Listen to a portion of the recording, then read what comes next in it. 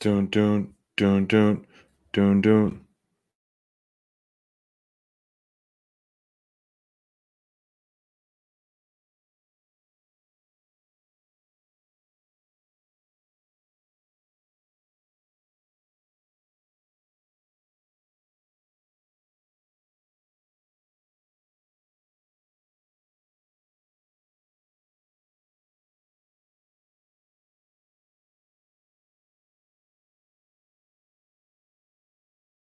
Dynamite download. AEW 2020, John Silver. Special event, as you can see, SPD. For a splashing good time.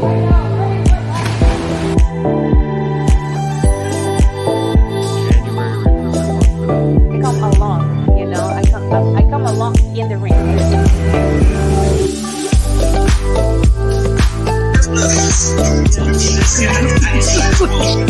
mean, I would not want to. I would not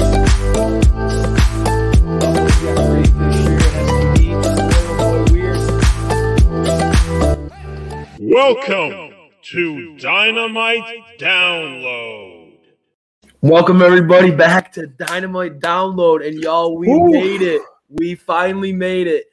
Britt Baker versus Thunder Rosa in the main event. It's been a long journey to get here, SPD, but boy, was it worth it. What an incredible way to end this show, man. You and I and the whole Twitterverse is just blowing up, man. It's so amazing to see that you and I talk about it all the time. Dynamite Download, we're so about that positivity. Yeah. And it's beautiful to see just tidal waves of positivity. Yes. Just scrolling through the feed, our phones blowing up, just seeing so many people happy and excited and loving tonight's main event. It makes us beam. It's just an awesome way to end the evening. Really All awesome. I got to do is I got to stand up and clap. Well-deserved standing ovation. I didn't, man, that was just an awe. I mean, like, you know, with our little promo video we did beforehand, just like goosebumps. We're watching it, and I have goosebumps watching it live, the main event. And, you know, they really set the bar high. And we're going to dive into that first and foremost. But first, we want to do a quick little card review like we always do. And so we're going to just run through the card really quick and then dive right into the main event. And so, you know, what started off Dynamite, which was a perfect booking in my opinion, was Cody Rhodes for the Penta El Zero M, and Cody with a roll-up finish, you know, which we'll talk about later. We'll get into that. But with a roll-up finish on Penta El Zero to kick off the show, and some, you know, a little aftermath with the Nightmare family. Yeah, and then then we get into Jade Cargill versus Danny Jordan, and I mean Jade is quickly becoming a dominant force. We all knew what she was capable of. When you see Jade, you know that woman means business. That one was a convincing, powerful victory by Jade. I know the SPD, you're grinning ear to ear when you see a powerhouse in the ring, and there's few in the business right now who look quite as strong and impressive as Jade right now, man.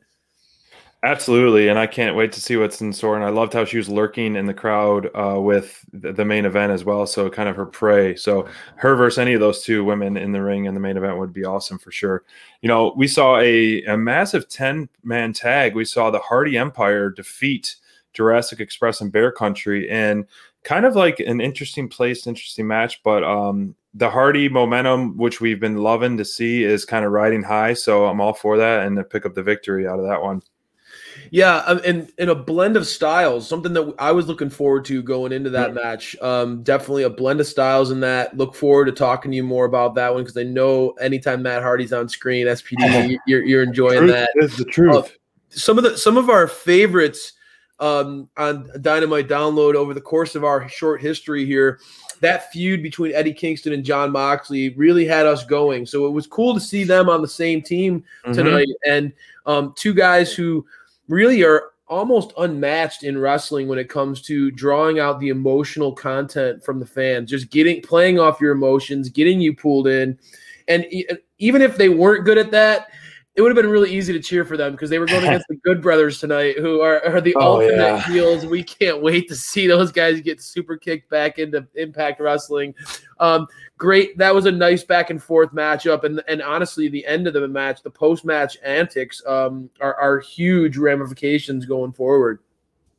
Absolutely. And yeah, that was exactly what I was tweeting about, how like I want them to super kick them out of AEW once and for all. And, one of my favorites, which I said that he could have a match with Pinocchio or something, and he would put on a show stealing matches. Ray Phoenix. And, this wasn't an announced match, but I mean, we're super high on Ray and super high on TH2. So I love the blend of the styles for sure on that one. No doubt. And I'll leave it to you. I'll leave the next match to you, my man. Thank you so much for letting me introduce the main event. SPD, honestly, this match, we were so hyped for it. Anybody who's been following the Dynamite Download movement knows SPD and Crayfish have been incredibly vocal about our support for this feud, the belief in this feud. Talking about it all day today, just incredibly geeked out about it. And for Thunder Rosa to go up against Britt Baker with the odds stacked against her. Yes. Rebel was involved in this match throughout. And it being an unsanctioned match, Britt was definitely throwing her body around, using everything that she could, tables and thumbtacks and chairs. I mean, it was steel steps, everything you could possibly ask for in a match.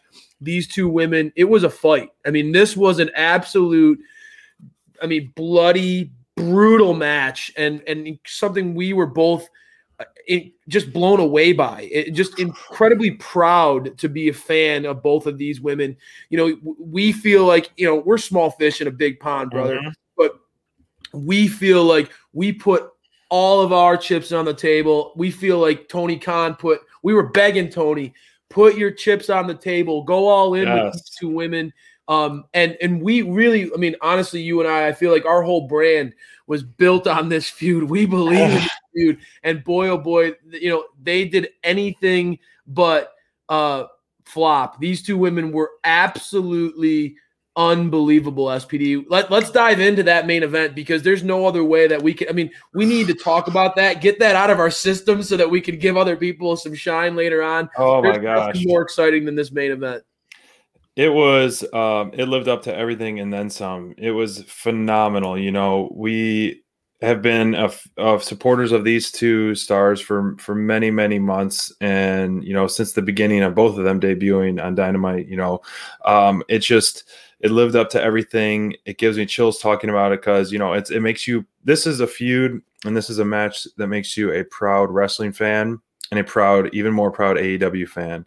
And they showed that they belong on the main event stage. And we've seen that, we've seen this feud and we've preached it for months and months and months that they belong absolutely. And they absolutely showed up.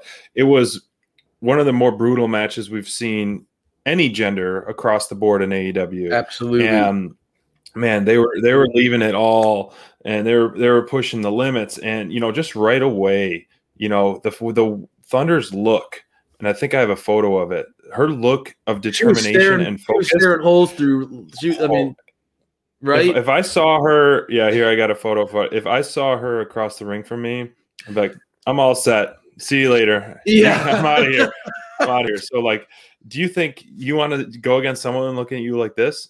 No chance, man. Thunder's focus and determination. As soon as you see that, she's dialed in, and a dialed in Thunder Rosa is one that's not going to lose, even with all the odds stacked against her. And clearly she showed that. And so this is where Thunder belongs. Thunder belongs. Britt Baker kept saying, you don't belong here. You don't belong here. And boy, did she ever prove her wrong tonight.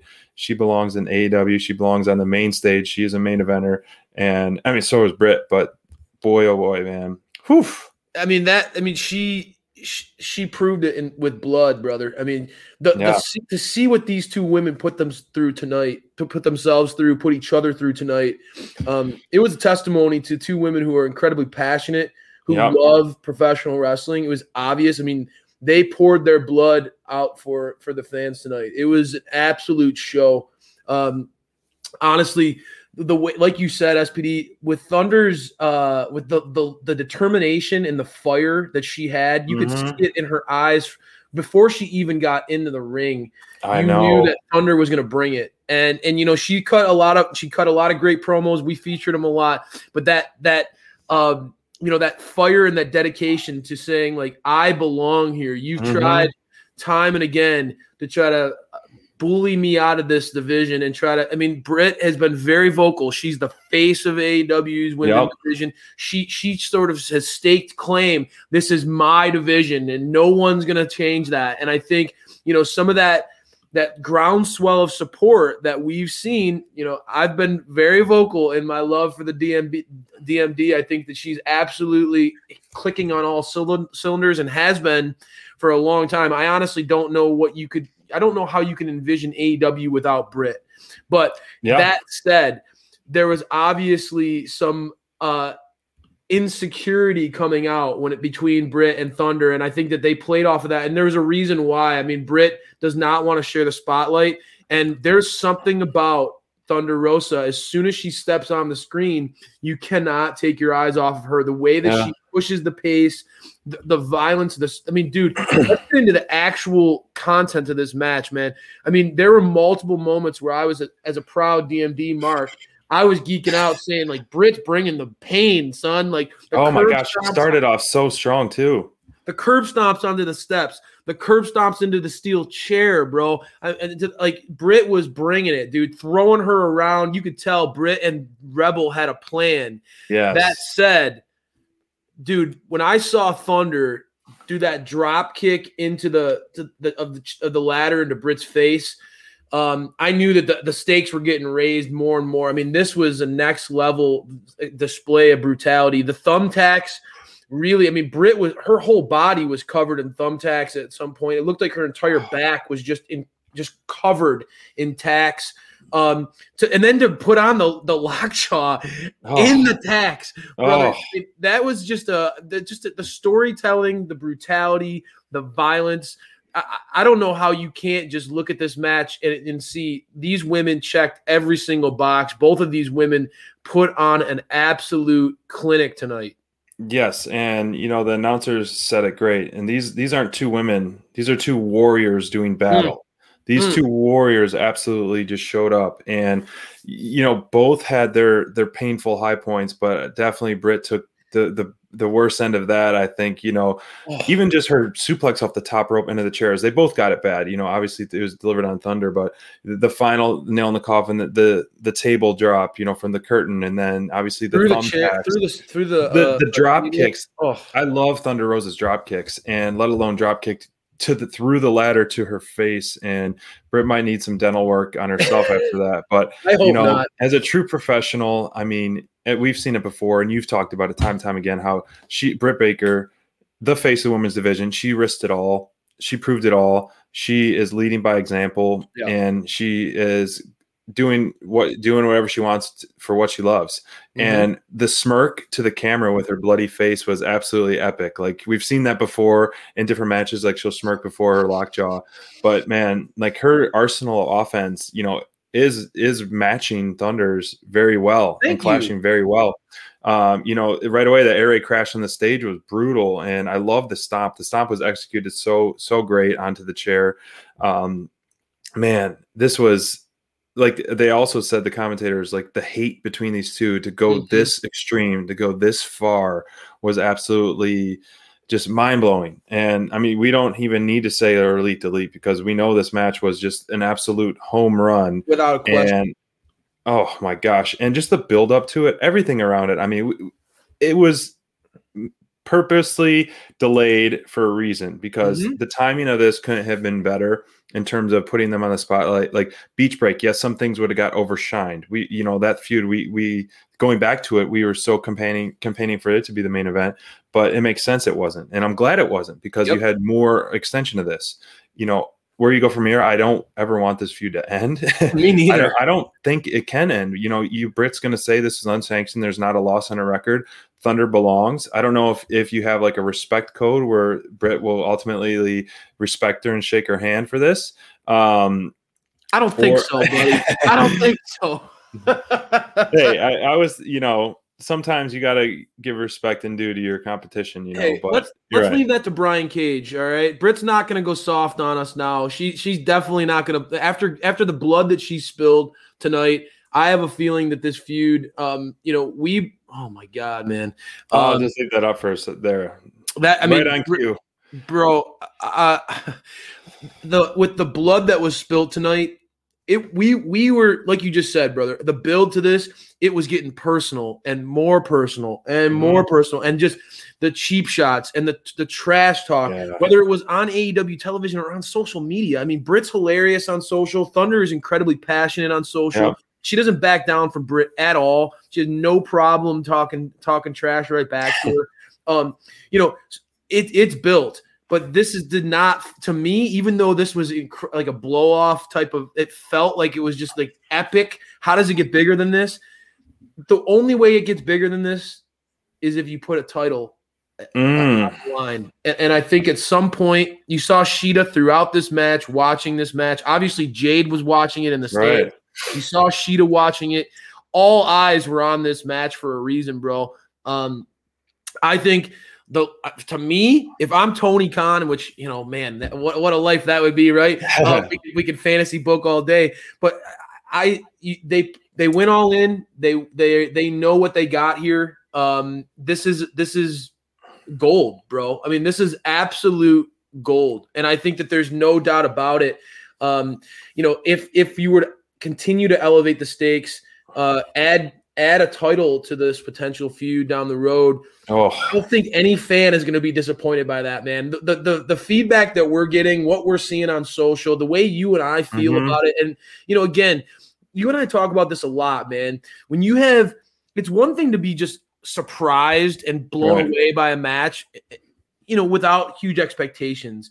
But when you have this buildup, I mean, and again – Sports Illustrated, Sporting News, Busted Open, newspapers galore. Everybody was talking about this match, but you and I personally felt we had so much invested in this feud, and we really believed in this feud. And we spent a lot of time trying to push draw attention to the naysayers that say that the AEW's the women's division doesn't cut the mustard and all this stuff. And I'm like, dude, are you focusing on the right things? Because it feels like you're not, it feels like you're missing this absolute diamond. It blows me away what they were capable of tonight. So I think AEW needs to go all in on this. I think that they need to continue to milk this feud. I don't think any fan is going to be disappointed if they eventually add a title to the stipulation here long term. Before we get out of this, I also want to say, bro, thank you for recognizing that Britt has in her in-ring games. Britt gets a lot of criticism, right, for being a personality but not being able to like kind of go in the ring. Those people need to be quiet. I mean, I don't want to be like one of those people who just say, if you don't agree with me, then shut up. But honestly, you watch the growth and the maturation of her moveset. And as a fan of hers, just the power that she's been able to start to display. She was meeting Thunder blow for blow tonight. And that's a huge compliment, because I truly do agree with you, SPD. I don't know if I have seen a women's wrestler break onto the scene and immediately become one of my absolute favorites, like Thunder Rosa has done. I mean, immediately when we saw her, we were like, yeah, this woman is legit. Got it all. There was no like growth curve with her or having to come around with Thunder. And so much of that is because of the pace that she pushes and the just brutality of her strikes. Yes. So SPD, I think that both these women absolutely dominated tonight. I think, Britt tends to shine a lot when it comes to, as you mentioned, looking in the camera, knowing how to play the audience, knowing how to perform and really build up a match, talk trash, always catching the fans and the eyes of the audience. Both of these women absolutely put on a show tonight, and it's going to be one of those matches that I think, we've said it a few times already this year, SPD. Man, match of the year candidate. I don't know, man. I don't know how it gets bigger than that. These women, they delivered and then some. I mean, you said it absolutely best, and we're doing things out of order today just because it is so important of a night, and we couldn't decide. Both women, this is the only photo I have of both of them face to face, are their top performers of the night. I mean, they First are time ever. they First are time ever for us. stole the show, brought the house down, set the bar, like you said, Brian. They set the bar moving forward for women's main events. And right now I don't see a clear feud that is main event worthy right now in the women's division. They have a very strong division, period. But this feud was the absolute home run feud of the women's division, and they delivered so much. And wow, I mean, Thunder Rosa, Britt Baker, top performers of the night by both SPD and Crayfish. Easily said and done. I mean, we could spend a whole hour. I was tempted to just say, hey, bro, like, let's just have this a main event show. Let's just chat about how much we loved it. Well, we're going to read this up on Friday Night Flights for sure. And if you want to hear that, go back and watch our hype video. I was really proud of that. Every time I watched it, we were pushing it on social. It gave me goosebumps just hearing it, bro, because it's like it was the story of Dynamite Download. It was the story of us as a group, like, and how we kind of mirrored that. Our growth has been all about this feud, man. We believe in this feud. We love this feud. This is the feud in wrestling to me. I watch everything, bro. I watch everything, and I don't know how it gets better than this. Like the heel and face dynamic is perfectly executed. Yep. Everything about this, it's stars. We talk about it all the time. Iron sharpens iron. Mm-hmm. And when you have two equally incredible performers that are both just compelling at what they do, that's what professional wrestling is about. Playing off of our emotions, getting us engaged, getting us involved. We at Dynamite Download, we were split down the middle on who we were rooting for. We were torn. And that's what makes it fun, man. That's what pulls us back into when we were kids. This feud is what all feuds should strive to be. Period. And we read a lot of stuff, SPD, going into this week, but I feel like this feud had a lot of people buzzing. That said, bro, I think that we're starting to see a new feud starting to grow. Some of those seeds, we always talk about the breadcrumbs and things like that.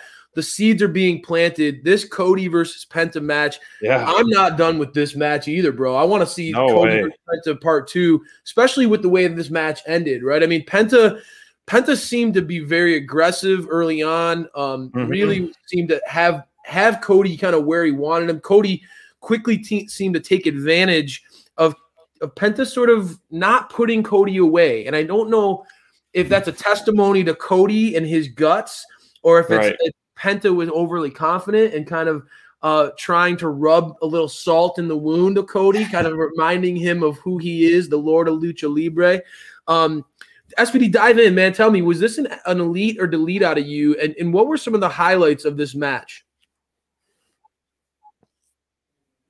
Yeah, it was definitely the lead out of me for sure, because I just love, Penta, of course, his just showboating. I said, I was like, who had a better strut today than Penta or Kenny Omega? So they both had these like cocky little struts coming out. Yeah, and Penta, there's so many like memes and so many photos and poses. I love how we talked about showboating before with kind of like the Japanese wrestlers Makito and all that, but like this little showboating to me is like super fun. Like these photos of Penta, absolutely.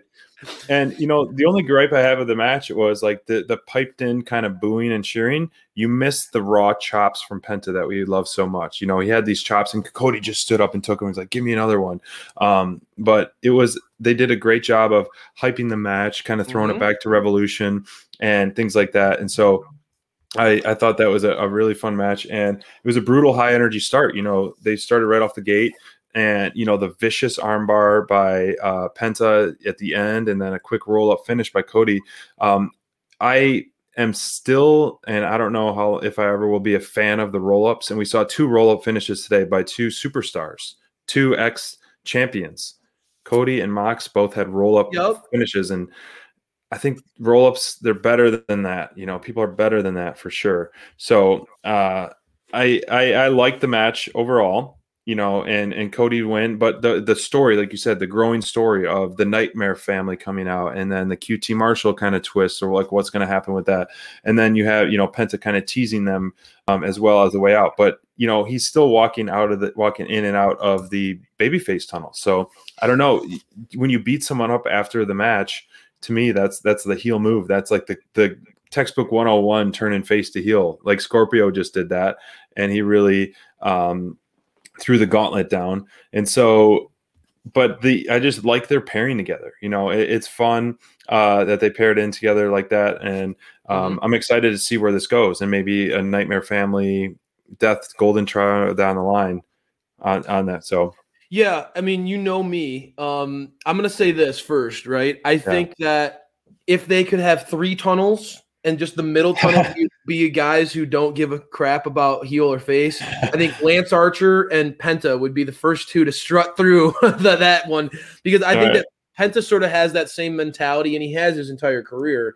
Love me or hate me, I don't really care. I'm here to hurt people and to win championships, and I'm going to have fun doing it. And I think that that's Penta's MO. It's been his MO his entire career, really. Yes, he can lean one way or the other, sometimes a little bit more, particularly when depending on who his opponents are. Definitely you're seeing more of that heel tendency coming out against Cody, who is the ultimate babyface, the ultimate good guy. Cody is such an amazing person inside and out the ring. I mean, some of the stuff that we've seen on social with him kind of reaching out and helping children who are disadvantaged and things like that, really inspiring, and reminded me of you and your pick of him being your number 1 pick if you could start a company. Exactly. Just the ambassador he is. And it's easy to root for him, especially in a match like this when he's going against a guy like Penta, who,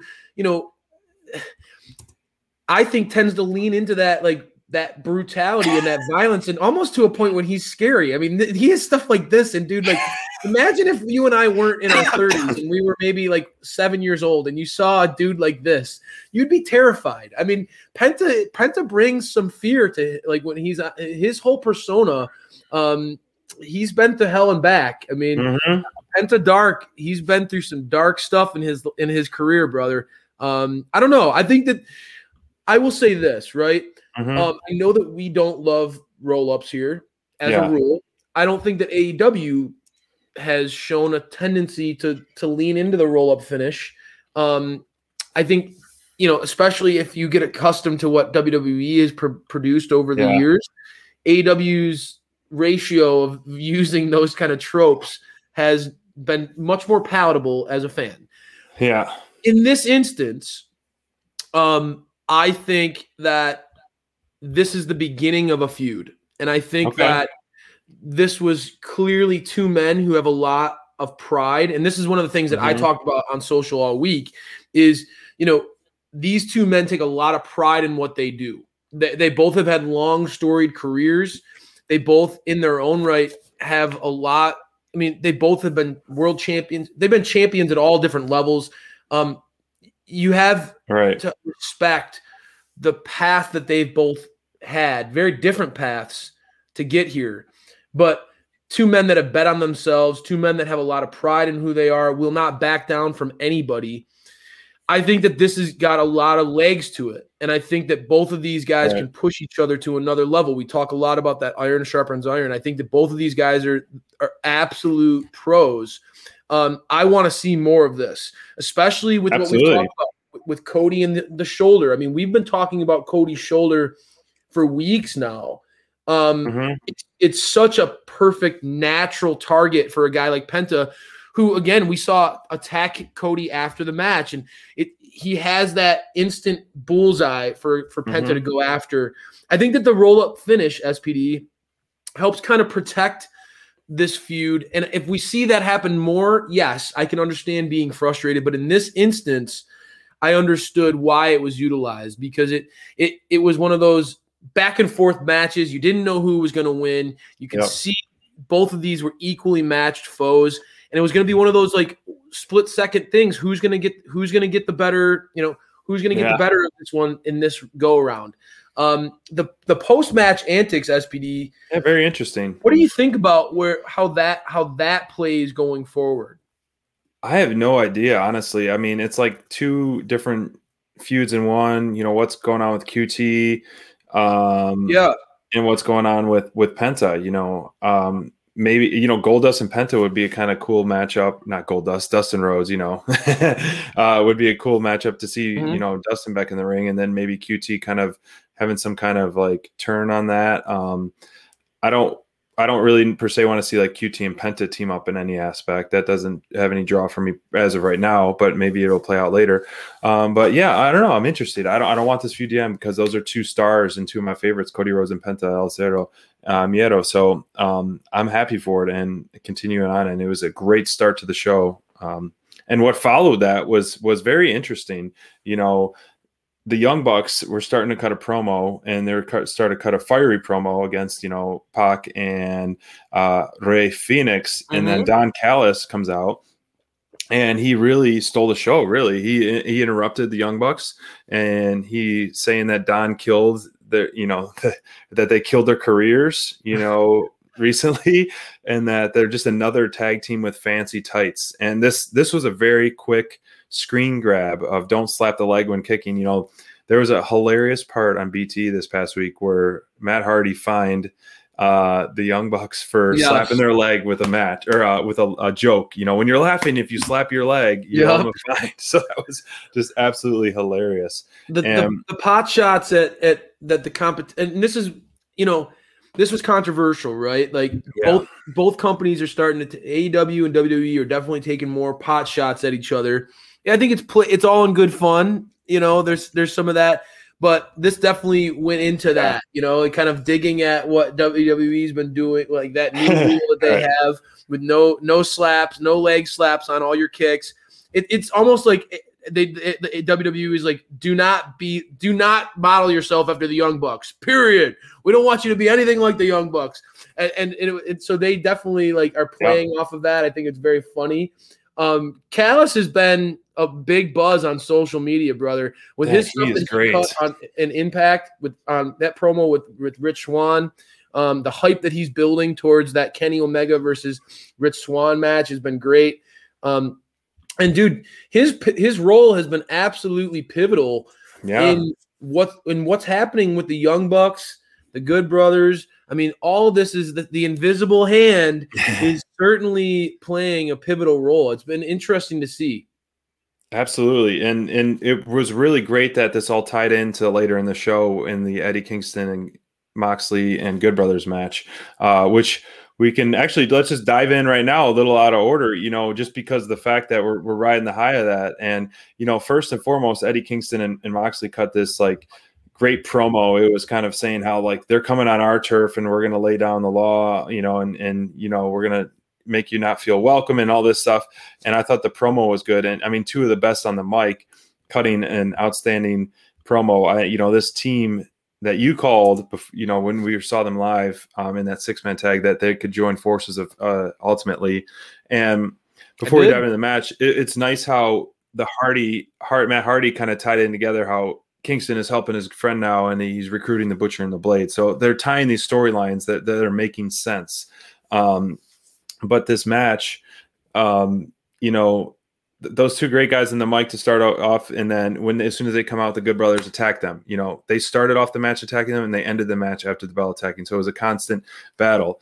To me, this match didn't hit as much as I wanted it to hit. The bigger story was the post-match antics. You know, I expected more out of this match, out of them. You know, still trying to be generous, and it was entertaining for sure. But the Good Brothers just rub me the wrong way. And I think they rub a lot of AEW fans the wrong way. And they're doing their part doing that. You know, it's one of those true heels. Like, we can appreciate MJF. We can appreciate Britt Baker, you know, for that aspect. But just like for some reason, genuinely man, the Good Brothers, someone, like, right. And it's really elevating Kenny into a really just nasty heel because of that even more. And I'm a huge Kenny Omega fan, but him associated with the Good Brothers is just making him just so hated and unliked. But with Don Callis is one of those like heels you love. And it's funny because how much Tony Schiavone and the announce team just hate Don Callis. You know, they're calling him like so many names on commentary as well. But there was it was a hard hitting match and physical. I like that part, but just the roll up finish by Moxley, you know, even if he did his paradigm shift is an awesome finisher, you know, like you said, it's protecting that people though. It's protecting the ex champs. You know, they just recently lost the belts on Impact, but I still think they should have hit the finisher to win it. And then you had Kenny Omega coming out strutting, looking all fancy, and then the absolute beatdown, and then all the post match shenanigans. So to me, this match, honestly, it was a delete match for me, but the overall segment and the long-term storytelling was elite because I'm excited for what's in store with the Young Bucks, hoping they will super kick the Good Brothers way back to Tennessee, back to Impact Wrestling. And it was some great stuff, man. They come out to protect Mox to stop it, and then they don't put up the too sweet.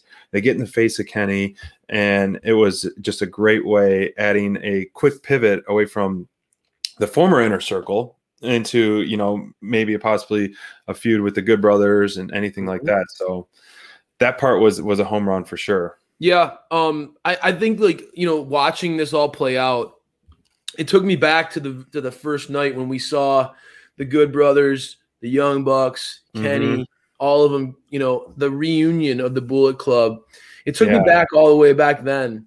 And it made me reminded me of my first reaction and inclination of what where I thought this story would go.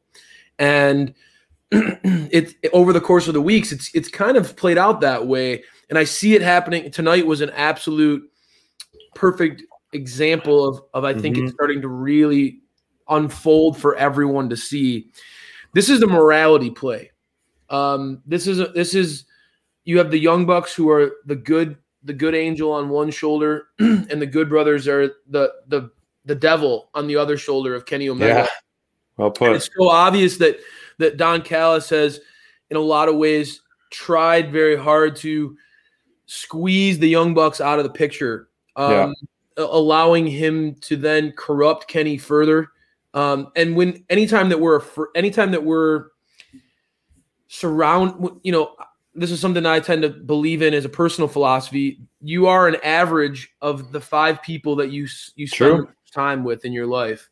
And so when you eliminate the good guy, the Young Bucks have had their share of ups and downs over the course, but they, at the end, at their core, have a lot of good values and tend to be the ones that have always helped guide Kenny in the right direction. When you get rid of those people from the equation, all of a sudden that average goes a lot further down for Kenny when it comes to his morality. It's just you've seen what he's capable of doing tonight. What he was doing after the match, what they were going to do to Mox. That looked brutal. In the chair like that.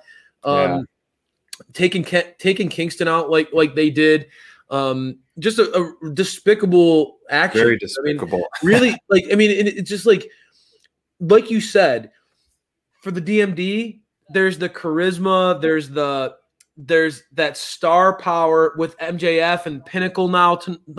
There's no doubt. I mean, you know, I loved seeing that. I'm an FTR fanboy. I love seeing what they're doing with Pinnacle.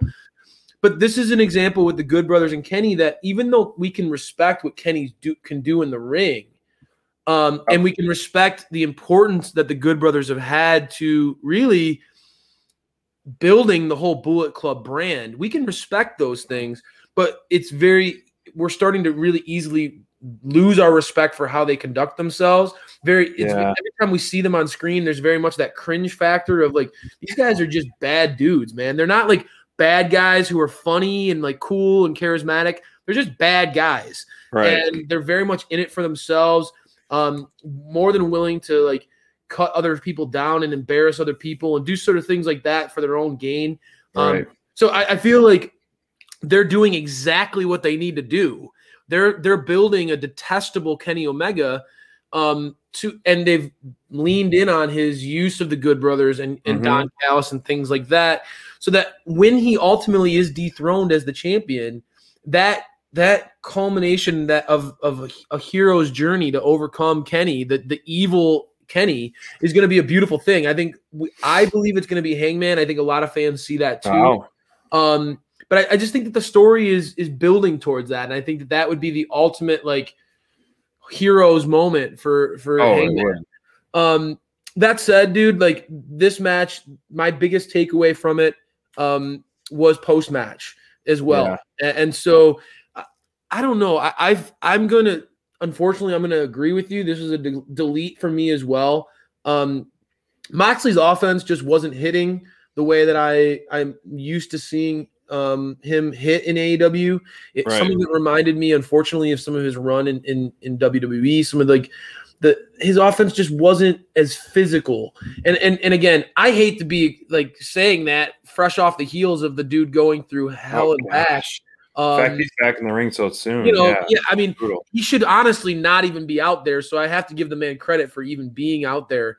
I view this one, the match itself, as sort of a delete for me, unfortunately. The Good Brothers, I struggle with their in-ring work a little bit sometimes too.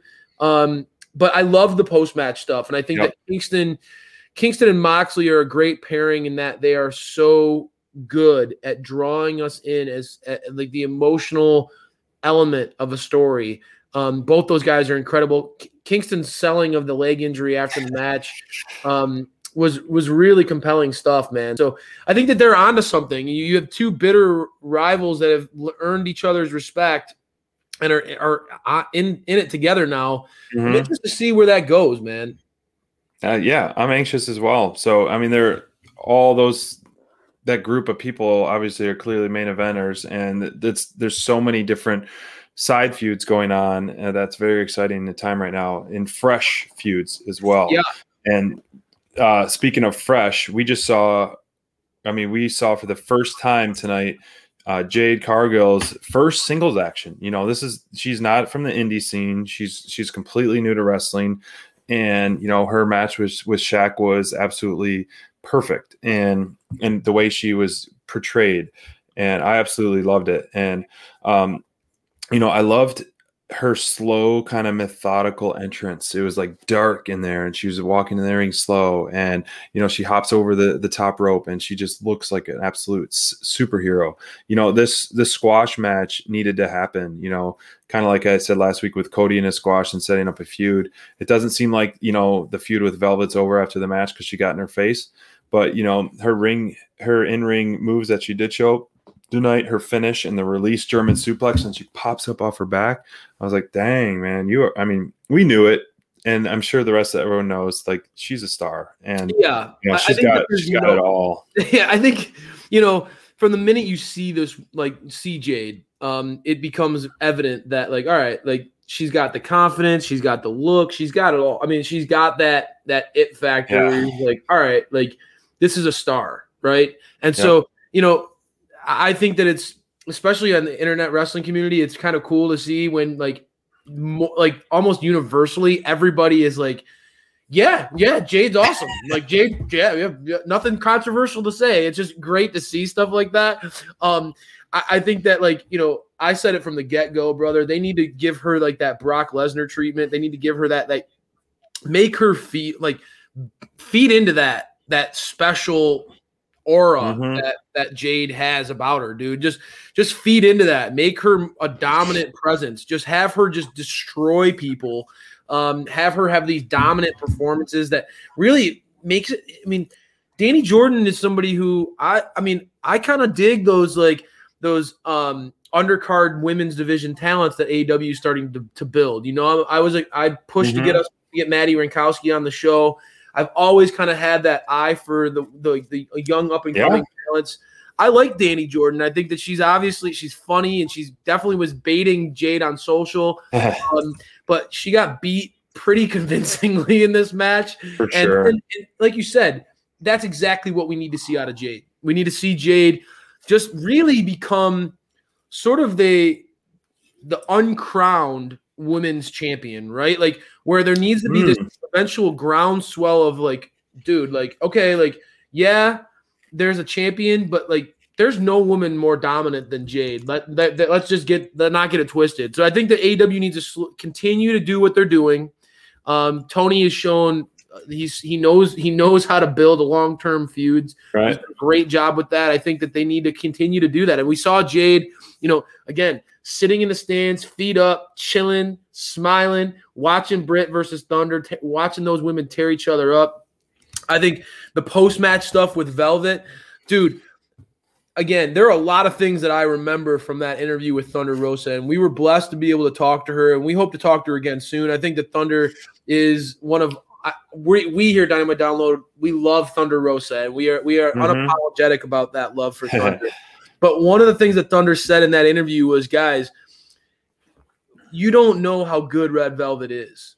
And I think that when if AEW uses her correctly, they can have a real star on their hands. And at the time when we interviewed her, it was like Red Velvet was not in this hot feud with Jade Cargill. No. It's easy to forget, but Red Velvet was on quite a long losing streak last year.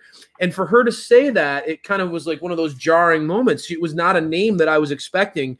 But ever since the calendar has turned over to 2021, we've really seen what Red Velvet can do. There's a lot of confidence there. There's that spunk, that natural baby face where she's not going to back down from anybody. She might be smaller than you. She might not have the muscles that you have and all that stuff, but she's not backing down. And that's exactly what we love in that plucky baby face. And I think that they have something good here with this feud. I hope that one continues to build up. It would be nice to see Velvet go after her again. I don't know, man. It certainly felt like this one is not over with, right? Yeah, and that's okay. Keep that comfortableness and the feud going and push it forward. For at least you can build it for a few more weeks. Have Jay do a few squash matches to keep establishing her, and have another one-on-one match and really establish her against a person, a hot baby face like Red Velvet is right now. But man, this next segment was my favorite segment of the night. Overall moment obviously was a women's match, but the Pinnacle have arrived. And man, first they showed this early on in the show, coming off the private jet, looking all badass in their suits. And then we got to hear them in the ring. And, when Tully grabbed the mic, I was like, okay, he's spitting fire. This was the best I've seen Tully and listen to him in AEW. He's got some promos and stuff with FTR, but like the passion that he was doing, I think this was by far the best that I have seen him, and the most I've liked him on the mic. But then you're just leading up to the main course. He was just this appetizer, just this little nibble, and then all of a sudden MJF is fired up more than ever. And before I talk about that, I just got to ask him, man. MJF, man, where did you get that spray tan? Because that spray tan was killer, man. It was like running down your neck and your ears were all orange, man. You're looking like a Muppet. So, hopefully you must have got a discount coupon and your coupon book with that spray tan there, MJF. But anyways, spray tan aside, man, I absolutely loved what he had to say. I mean, they looked like such a powerhouse faction, all wearing suits, and MJF going one by one. This is Wardlow, the best big man in the business today, the number one insurance. Then Sean Spears calling him the chairman, and FTR, the best, the Grand Slam champions. It's just how they're gonna take this. MJF is going to take this feud with the Inner Circle and Jericho to the absolute next level, man. He went low on Jericho. He talked about his weight. He talked about his hairline. He talked about his wide pecs. He is going woof. And he said that since day one, MJF his goal was to break up the Inner Circle. And he's been developing this Inner Circle for a while, or hit the Pinnacle group for a while.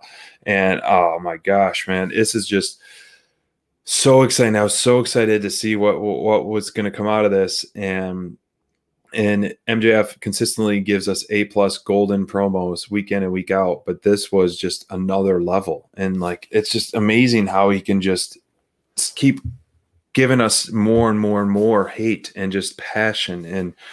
And it's saying he's going to be the GOAT that they're talking about, not Jericho. I mean, I can't believe this person at age 24 is accomplishing what he is at that age. It's truly unbelievable, and it's going to be an exciting time to watch. I mean, this group is full of, FTR cuts a mean promo, Tully cuts a mean promo, Spears, we haven't heard Wardlow that much, but this group is so well diverse, and we're going to see our first taste of them next week. And a common mentality, right? Like just bad dudes who respect like the game. Yeah. I think it's so awesome to see FTR and MJF together, given what students of the game those guys are. Yep. And it's obvious to me. You were talking up Tully, dude. Like, that's not a coincidence. Mhm. Dax and Cash have spent a lot of time in AEW, I think, pouring a lot of love and respect and building up that man's confidence. You could tell it's been personal to them, that they see, and they're working alongside someone that they idolized. And I think that, we've seen some of the things like this happen before in the past with Ric Flair and Evolution, where you hit those like moments where you see, a legend that maybe wasn't getting the respect and love that they should have got, immediately thrust back into the spotlight, and active wrestlers, active performers reminding the audience that without this guy, there's none of this. And I think that sort of passion, you can't replicate that, dude. Like, you can't. Like, there's something special about the authenticity of that passion. Like, you could cut a great promo, but if you're not feeling it in your heart, the audience is gonna know. And I think that like you could see what FTR, this drive and this newfound motivation that they have with making sure people put respect on their name and on Tully's name, on the Horsemen. And I think that the Pinnacle is a phenomenal name for this group. Yes. Given the Horseman Great vibes. name. I'm glad that they kind of navigated that really well, and they really, it classifies this group in a perfect way. Guys that have reached the top, really love it. I thought that they looked like $1 million, spray tan aside. I thought that the suits all looked phenomenal, strutting off that private jet. That's what we like to see in our like superstar heels, dude. Like, confidence, absolutely oozing out of every pore. They all looked like $1 million, dude. Wardlow, the Wardlow was just like, he had the deep V going. My man was like, he was pumped. You could tell. No, dude, I thought that, and listening to MJF cut that fiery promo, and then taking it backstage and physically removing the Inner Circle's nameplate from their locker room, low blow, putting the Pinnacle nameplate on there. Just, I mean, continuing to make, like you said, dude, just making it more and more personal. I don't know about you, but I think that this feud between Pinnacle and Inner Circle, FTR versus Proud and Powerful. I mean, there's so much stuff that I can't wait to see. Really going to be exciting to watch where this goes, bro. I think Wardlow versus Hager is obviously on the table. Shawn Spears putting Sammy's face through a chair. You know that he's going to want a part of him, but Sammy's going to want his piece of MJF too, man. There's just so much to like where this is going. Like, as soon as we saw the Pinnacle get announced, you said it, dude. Like, this is immediately 6 to 8 months worth of great television, without question. Just immediately, with the talent involved, when you got guys like on the Inner Circle, I mean, that group stacked top to bottom, and then you have this group. Sure. There's no denying this is going to be a home run. This feud is going to be phenomenal. And at some point, there needs to be gold around the waist of these guys, man. I'm interested to see the Pinnacle. I think that they made it very clear they're gonna take what they want. I want to see them have some eyes on the gold, bro. Yeah, that would be fun. Especially, I think it works well with like the TNT Championship because just being the TV and on TV. So, but that's just a whole nother. It'd be too quick to tie it in, or even to take the tag titles back somehow. So. Something like that would be worthwhile for sure. Yep. Speaking of tag matches, though, we had a massive 10-man tag match between essentially we're getting the Hardy Empire versus Jurassic Express and Bear Country.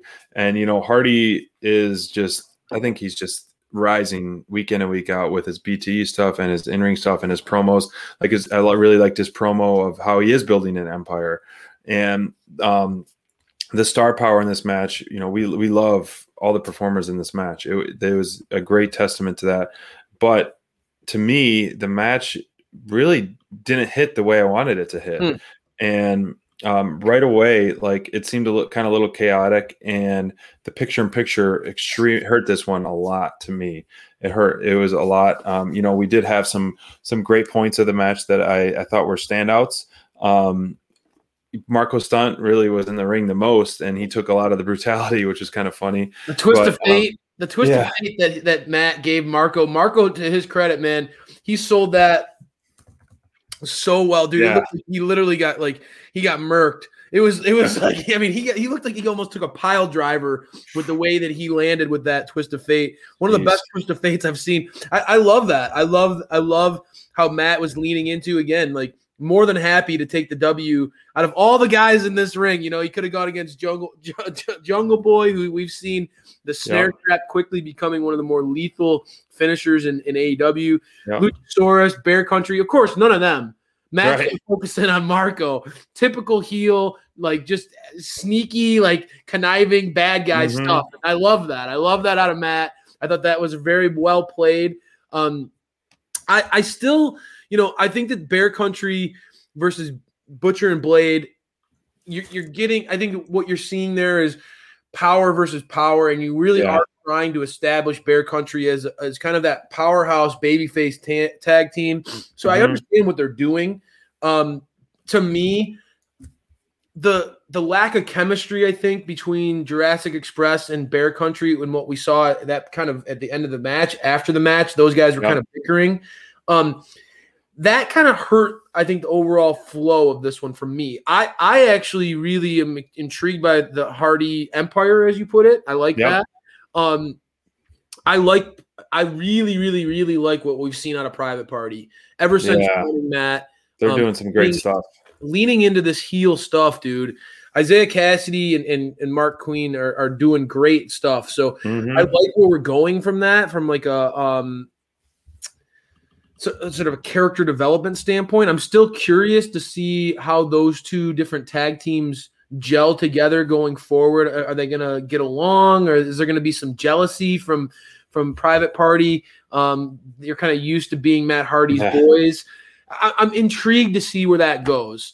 I am kind of very curious about where they go with Jurassic Express from here, because it feels like, to me, Jungle Boy's had some moments that have jumped out, especially with the FTR feud. That, man, does it feel like this kid is ready for some bigger showcase, and I don't know if his character has a lot of direction right now. I want that for him. I want that for him, and I want to see those guys get kind of refocused, because right now I don't know where they're going. After that FTR feud, it feels kind of like they're meandering a little bit, and they're too talented. I know you love those guys. I'm preaching to the choir. It's like you telling me FTR is awesome, right? But but I think that AEW, although they have a ton of tag teams, you gotta start to establish where is Jurassic Express and where do they fall into the tag team division in here. So that's the one thing that I'm kind of curious about going forward out of this. I don't know what comes of it. To me, I love Luchasaurus in this. I love Luchasaurus in this ring. Go ahead.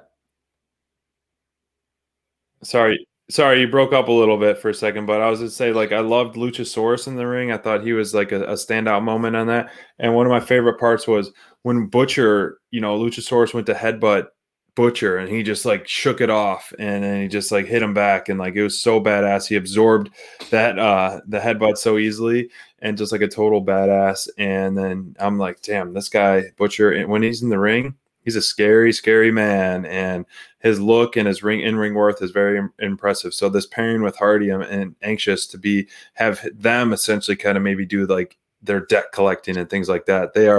We love TH2, but they are more of they're hired bounties, like they've always said, and essentially they're hired bounties. So to really lean into that, right. That goes back to the very origins of their characters, right? I mean, like that, and Butcher has we've learned a lot about Butcher and their and the origins of Butcher and Blade. It goes back to the very origins of their character. It goes, and it also plays very smartly, like you said, SPD. It plays very smartly with Kingston now not really being not looking for mercenaries for hire. He's got a more personal thing going on with Moxley, a friendship based thing.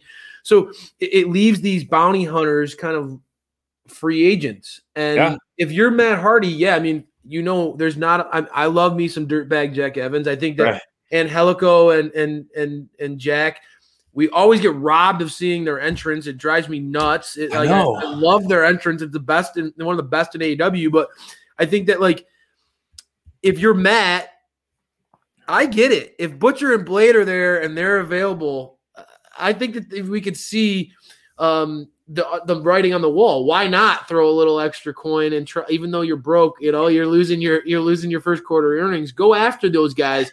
You got two powerhouses. I mean, we always talk about Butch being a powerhouse and a bad dude, and I love how quick and sudden his offense is for a big fella.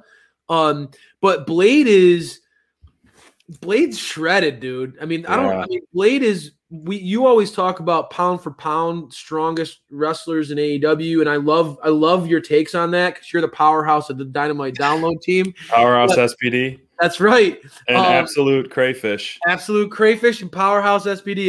But I gotta say, I like what I think that Blade, when you see that dude, pound for pound, he looks like he could match up with pretty much anybody in this company. I mean, that dude is absolutely shredded, and his offense shows it. I mean, he doesn't really struggle when he's when he's in the ring with the guys like Bear Country. He looks like he can hang, and he does. So I think that they got something there. I'm intrigued to see where that goes. We'll be watching on BTE to see more segments and to see how those teams interact with each other. Absolutely, man. The BTE stuff is just pure gold. Every single week, man, it gets better and better. And now that you mentioned it, I think it's only right that we talked about at the TH2, that we got robbed the entrance, the Angelico and Rey Fenix match. And this wasn't an advertised one. And I think it should have been because these two guys together, in the ring, I think their styles just clashed so well, and the great chemistry and the announce teams did a great job hyping Angelico's skills and Phoenix's skills. And, I wanted more out of this. I felt like they could tell such a longer story with these two teams. Pac and Phoenix versus TH2 would be a good match. And so this was a nice single spot that we got to see Angelico in. It wasn't that long, but it fit right in the card as this filler match. And I have to look back on some of the things. I feel like maybe Rey Fenix is kind of on an Iron Man streak because I don't remember the last time he wasn't wrestling on Dynamite. I mean, in some aspect, he's been on Dynamite time and time again. And we'll go back and look. I'll have to look on the stat sheet of, wrestling log or match logs, but I feel like I was thinking of that to him, man, this guy is an Iron Man. Usually it's Cody, and he's going on a pretty good streak of, every TV or pay-per-view, the past at least 5 or 6, I think, televised events he's been on. But that's right, Mind Runner.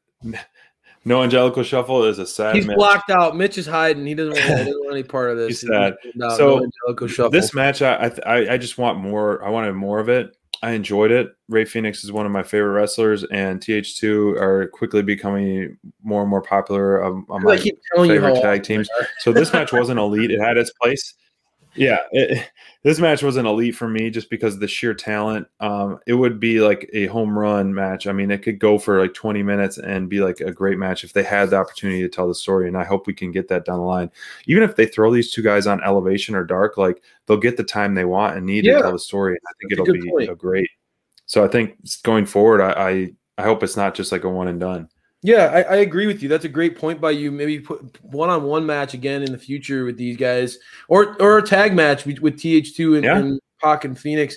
I think that would be a great call. I think that both of those you got to have when you put Phoenix and Pac in the ring, you got to have people who can go with them either as a base, big men base, or guys who can kind of keep up with that high speed, that lucha libre style. So I think the TH2 is a great foil for them in that. And obviously, yes, Pac and Phoenix are on a whole nother tier, a whole nother level in the AEW landscape. Yeah. But I think when it comes into in-ring work, I think that those two teams could work really well together. Phoenix and Angelico, great smooth match. I don't think anytime Phoenix is in the ring, dude, I honestly don't know how you could criticize that guy. He's just absolutely a joy to watch. Oh, my gosh. Yeah. I think this one was an elite for me.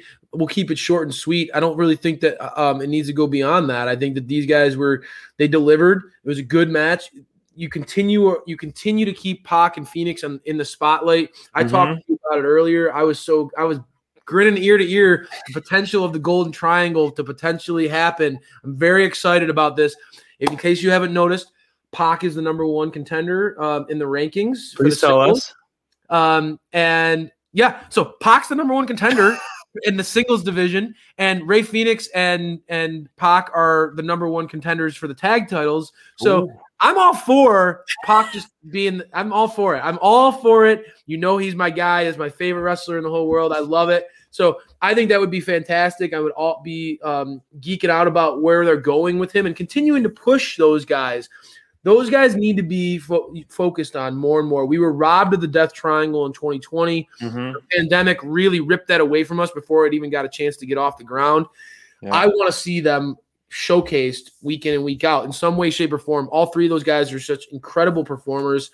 I think Pac leads the way, but all three of them are absolutely incredible. And it was a great way to continue to assert their dominance and their rise up the ranks. So, well said. Yeah, absolutely, man. And, for me, when I look at rising up the ranks and where those rankings are going, I honestly, we need to talk about Lance Archer. I know he's a Dynamite download staple. I know that he is an SPD favorite. What were your thoughts on and it's been controversial, even in our little happy community. I know we've had some people who are bummed out to see Lance get his, focused in on an icon like Sting. You're seeing a little bit more dark side of the Murder Hawk monster coming out in this one. SPD, I'm going to shut up, and I'm going to let you talk about this segment with Lance Archer, because I want to hear what you have to say. Yeah, I loved first off, we are still getting the typical Sting and promo and entrance, which is fine. It still hasn't gone stale. Sorry, Lori. We still love it. Absolutely. But, it gave me like, yes, all right, great. When Darby was saying how he's only had 3 title defenses since November. And I was like, all right, finally, like I was preaching that along. I'm like, this guy barely defends this title. And now he's going to try to turn it into a open challenge. And he challenged the Dark Order, where, the greatest TNT champion, Brody Lee, where it lived for a while. And so that verse, him and John Silver, is going to be absolutely money. Silver and gold. But anyways, Lance Archer, it surprised me, man. He cut an awesome promo. It's like Murder Hawk time all the time. He's going to put Darby in a coffin, man. He was spitting fire nonstop. I love the interruption of him. And, I do like Jake the Snake, but honestly, Archer is so powerful on his own. He doesn't need that side piece, but it was fun and funny for Jake the Snake to call Darby a little weenie, kind of like the best friends called FTR weenies, and they made it on the shirts. But what I really got out of that was that the winds of change are coming, as Jake the Snake said.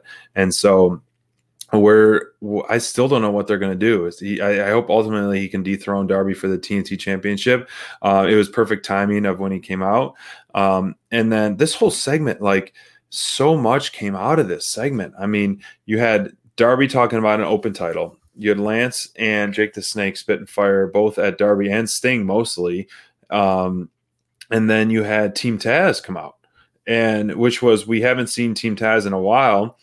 And Brian Cage there's like turmoil with Team Taz.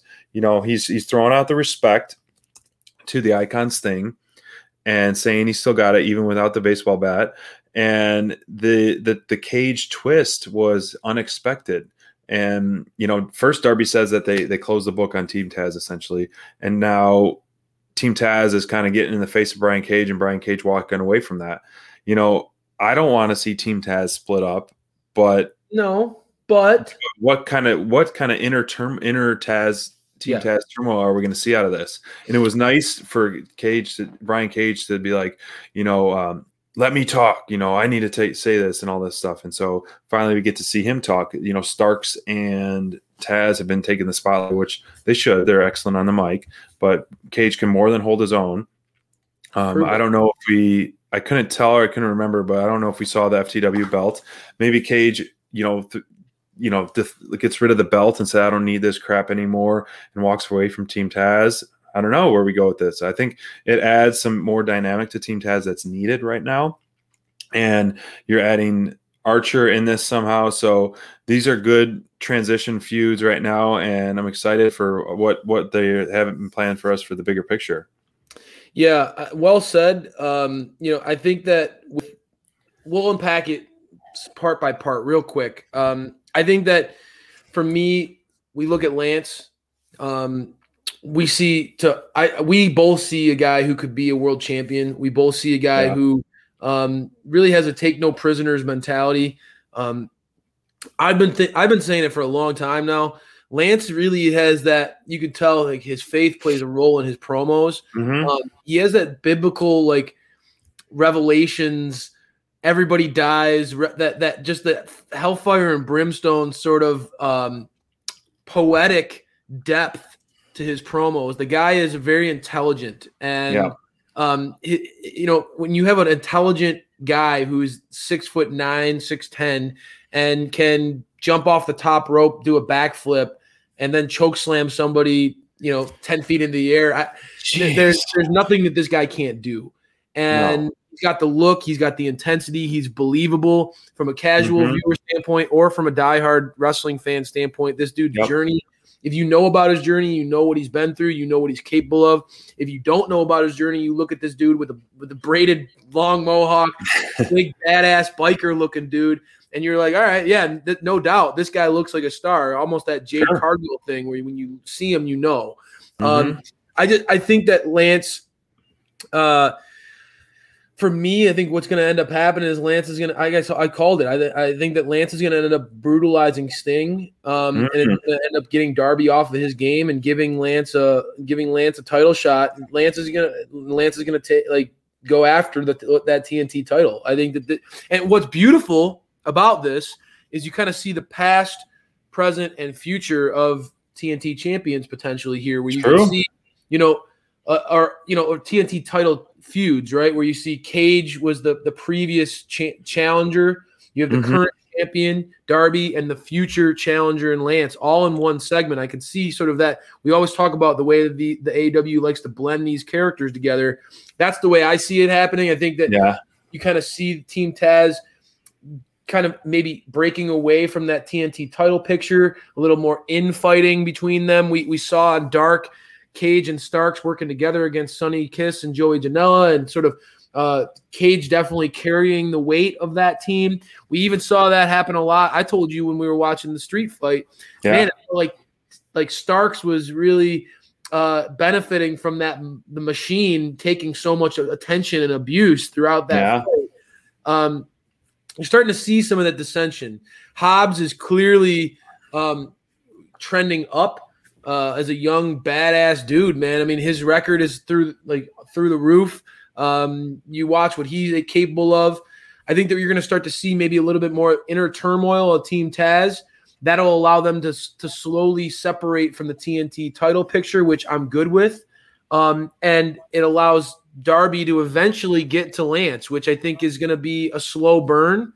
I think it's a personal feud. It's going to be one where Lance does something to the Stinger that causes Darby to want to kind of get in Lance's face. And what a David Goliath battle that will be. I also think that although I agree with you, SPD, Lance does not need Jake right at this point. I don't want to say anything bad about Jake the Snake. The man's a legend. No, he's great. Oh yeah, great. Having Jake kind of there allows for that icon versus icon, legend versus legend status of Sting and Jake to play in the background of the Lance and Darby feud moving forward. So I don't know, man. I think that there's a lot of interesting stuff in that one. And what's crazy about Dynamite is that this feels like one of those moments that might get lost in the shuffle of this bigger show, right? That's so crazy to say that. So much that happened. You see a potential Brian Cage face turn. You see the potential inner turmoil and breaking apart of one of of Team Taz. Yeah. I mean, there's so much to unpack here, and it feels like one of those segments that it just could get lost if you don't pay attention. So I don't know, man. I love the layers, the multitude of layers that AEW brings. This was a beautiful story to it. Great way to end the show is to dive into Christian Cage. He finally spoke, SPD. Finally. One of those things, it felt like I saw it. I retweeted it on social. It felt like there was a competition of who's going to have the best promo on AEW Dynamite tonight. There was definitely a competition, and Christian Cage set the bar in a lot of ways, man. It was great to hear him talk for the first time, and you could tell he's not backing down from the critics. No, and he's reminding everyone that, I mean, 3 words: outwork everyone. And, I loved how he's saying he makes wrestling better, and he makes wrestlers level up, and that, in AEW, he wants to cement his legacy essentially. So, and how he's a workhorse, it's just making me even more excited. And, he finally laid out his plan, made out his mission, why he's here. And, we were waiting for that since day one, but the slow build and it works. And, it's exciting to see him talk and hear him, listen to him, out promo everyone. That's right. And outwork everyone. And so the intensity, I mean, he's done it all, and he's going to be such an important asset to AEW moving forward. And I hope that we can see him in the ring and showing outworking people, more or sooner than later.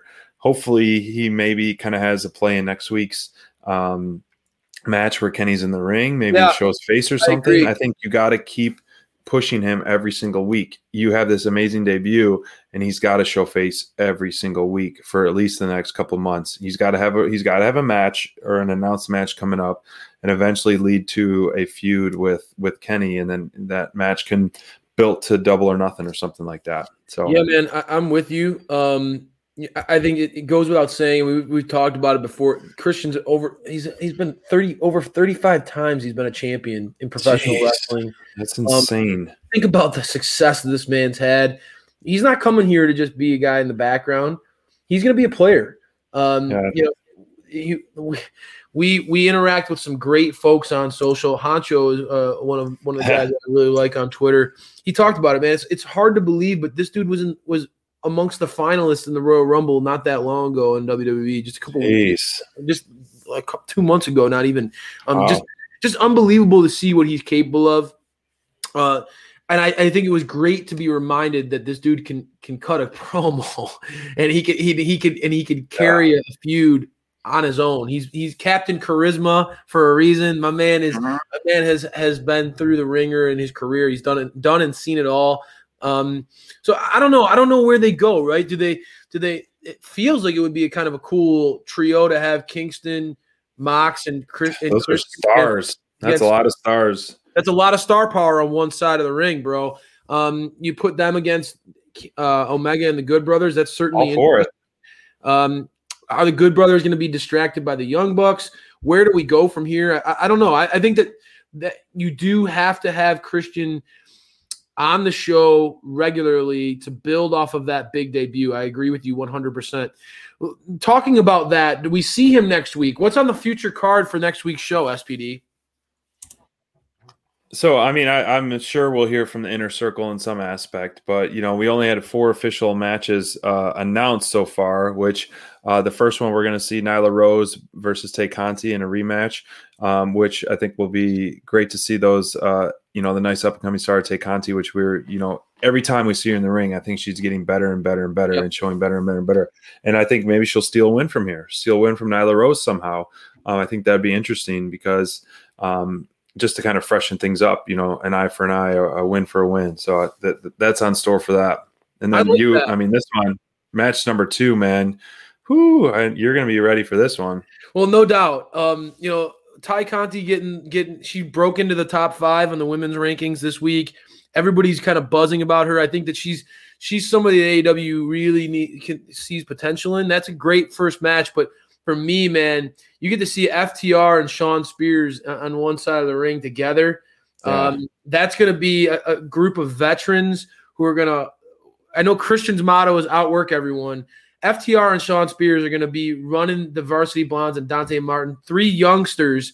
They're going to be putting them through the ringer. It's going to be – there are going to be moments during this match where you're going to see the collision of just pure energy, pure youth, pure athleticism, just hitting a brick wall with FTR and Sean Spears. What a clash of styles that's going to be, and how much fun is that one going to be, man? We are all fans. I mean, we're fans of Varsity Blondes and Top Flight. We think that those are young teams that have a lot of potential, a lot of upside, but they're going to be running up against a pretty tough trio there with FTR and Sean Spears, and I think that's going to be what a cool, like just a oil and vinegar type of thing where they're just hitting each other. They're not going. That's going to be a wild one. Yeah, I agree, man. And I think the Pinnacle needs to come out strong and just absolutely just go on a tear, just not even let have any offense if they just want to just show how dominant they are.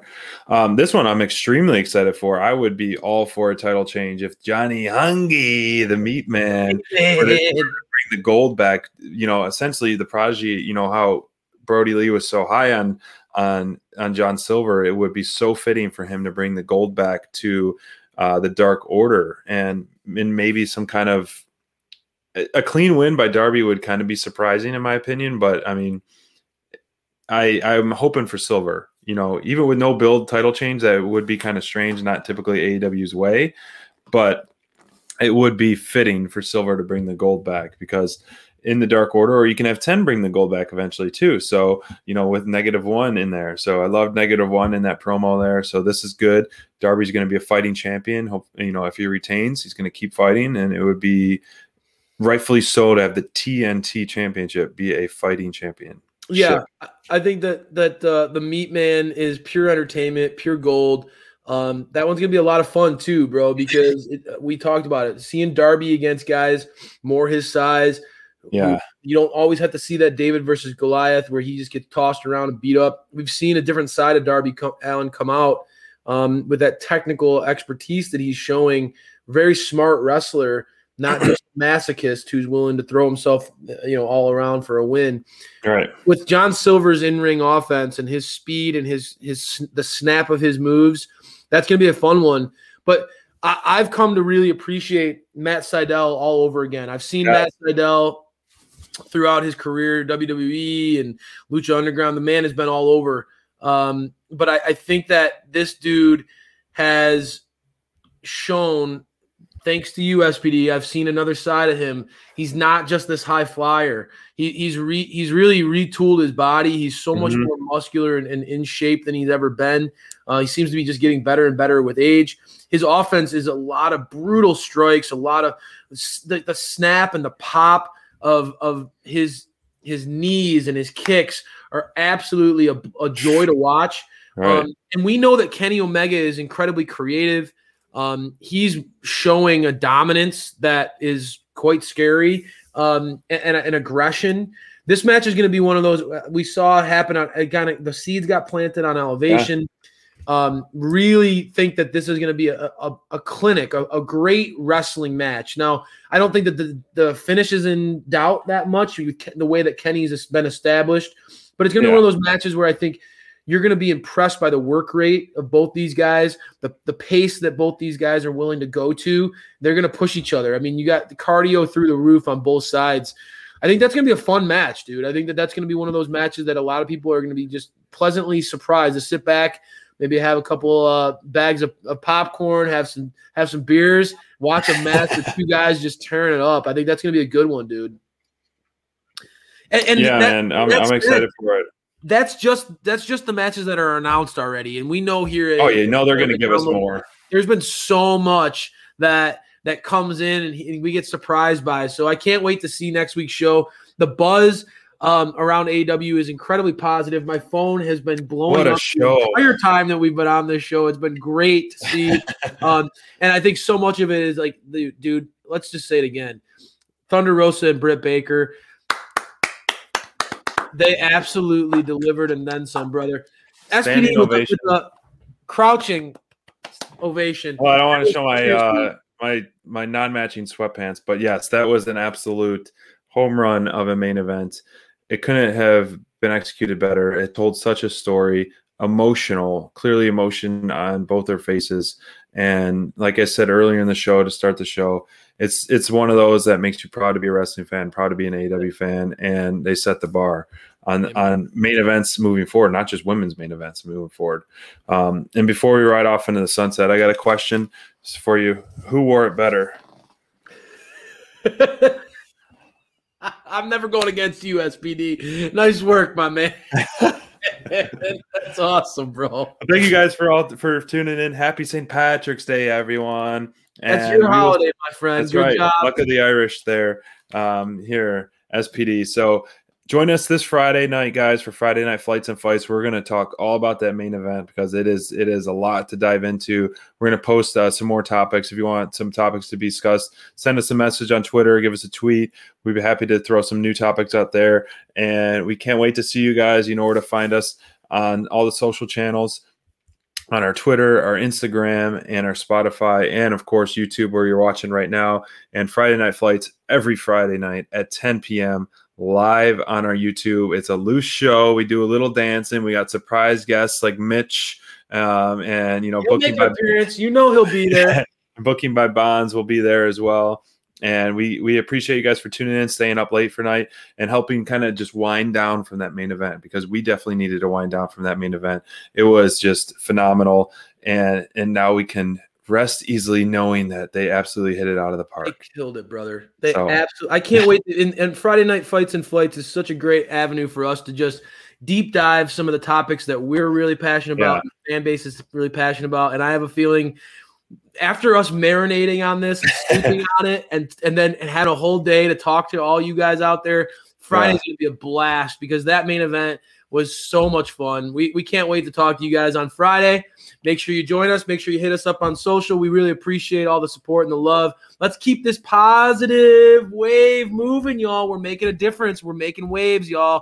You know what's happening. Let's keep that positivity on social media. Let's keep pushing it. Support these next 2 days. I'm going to preach real quick. These next couple days, guys, you make sure that if you do your best, and I love so many of our fans on Dynamite Download, they're buying into the mantra. They see that we mean it. Support these performers.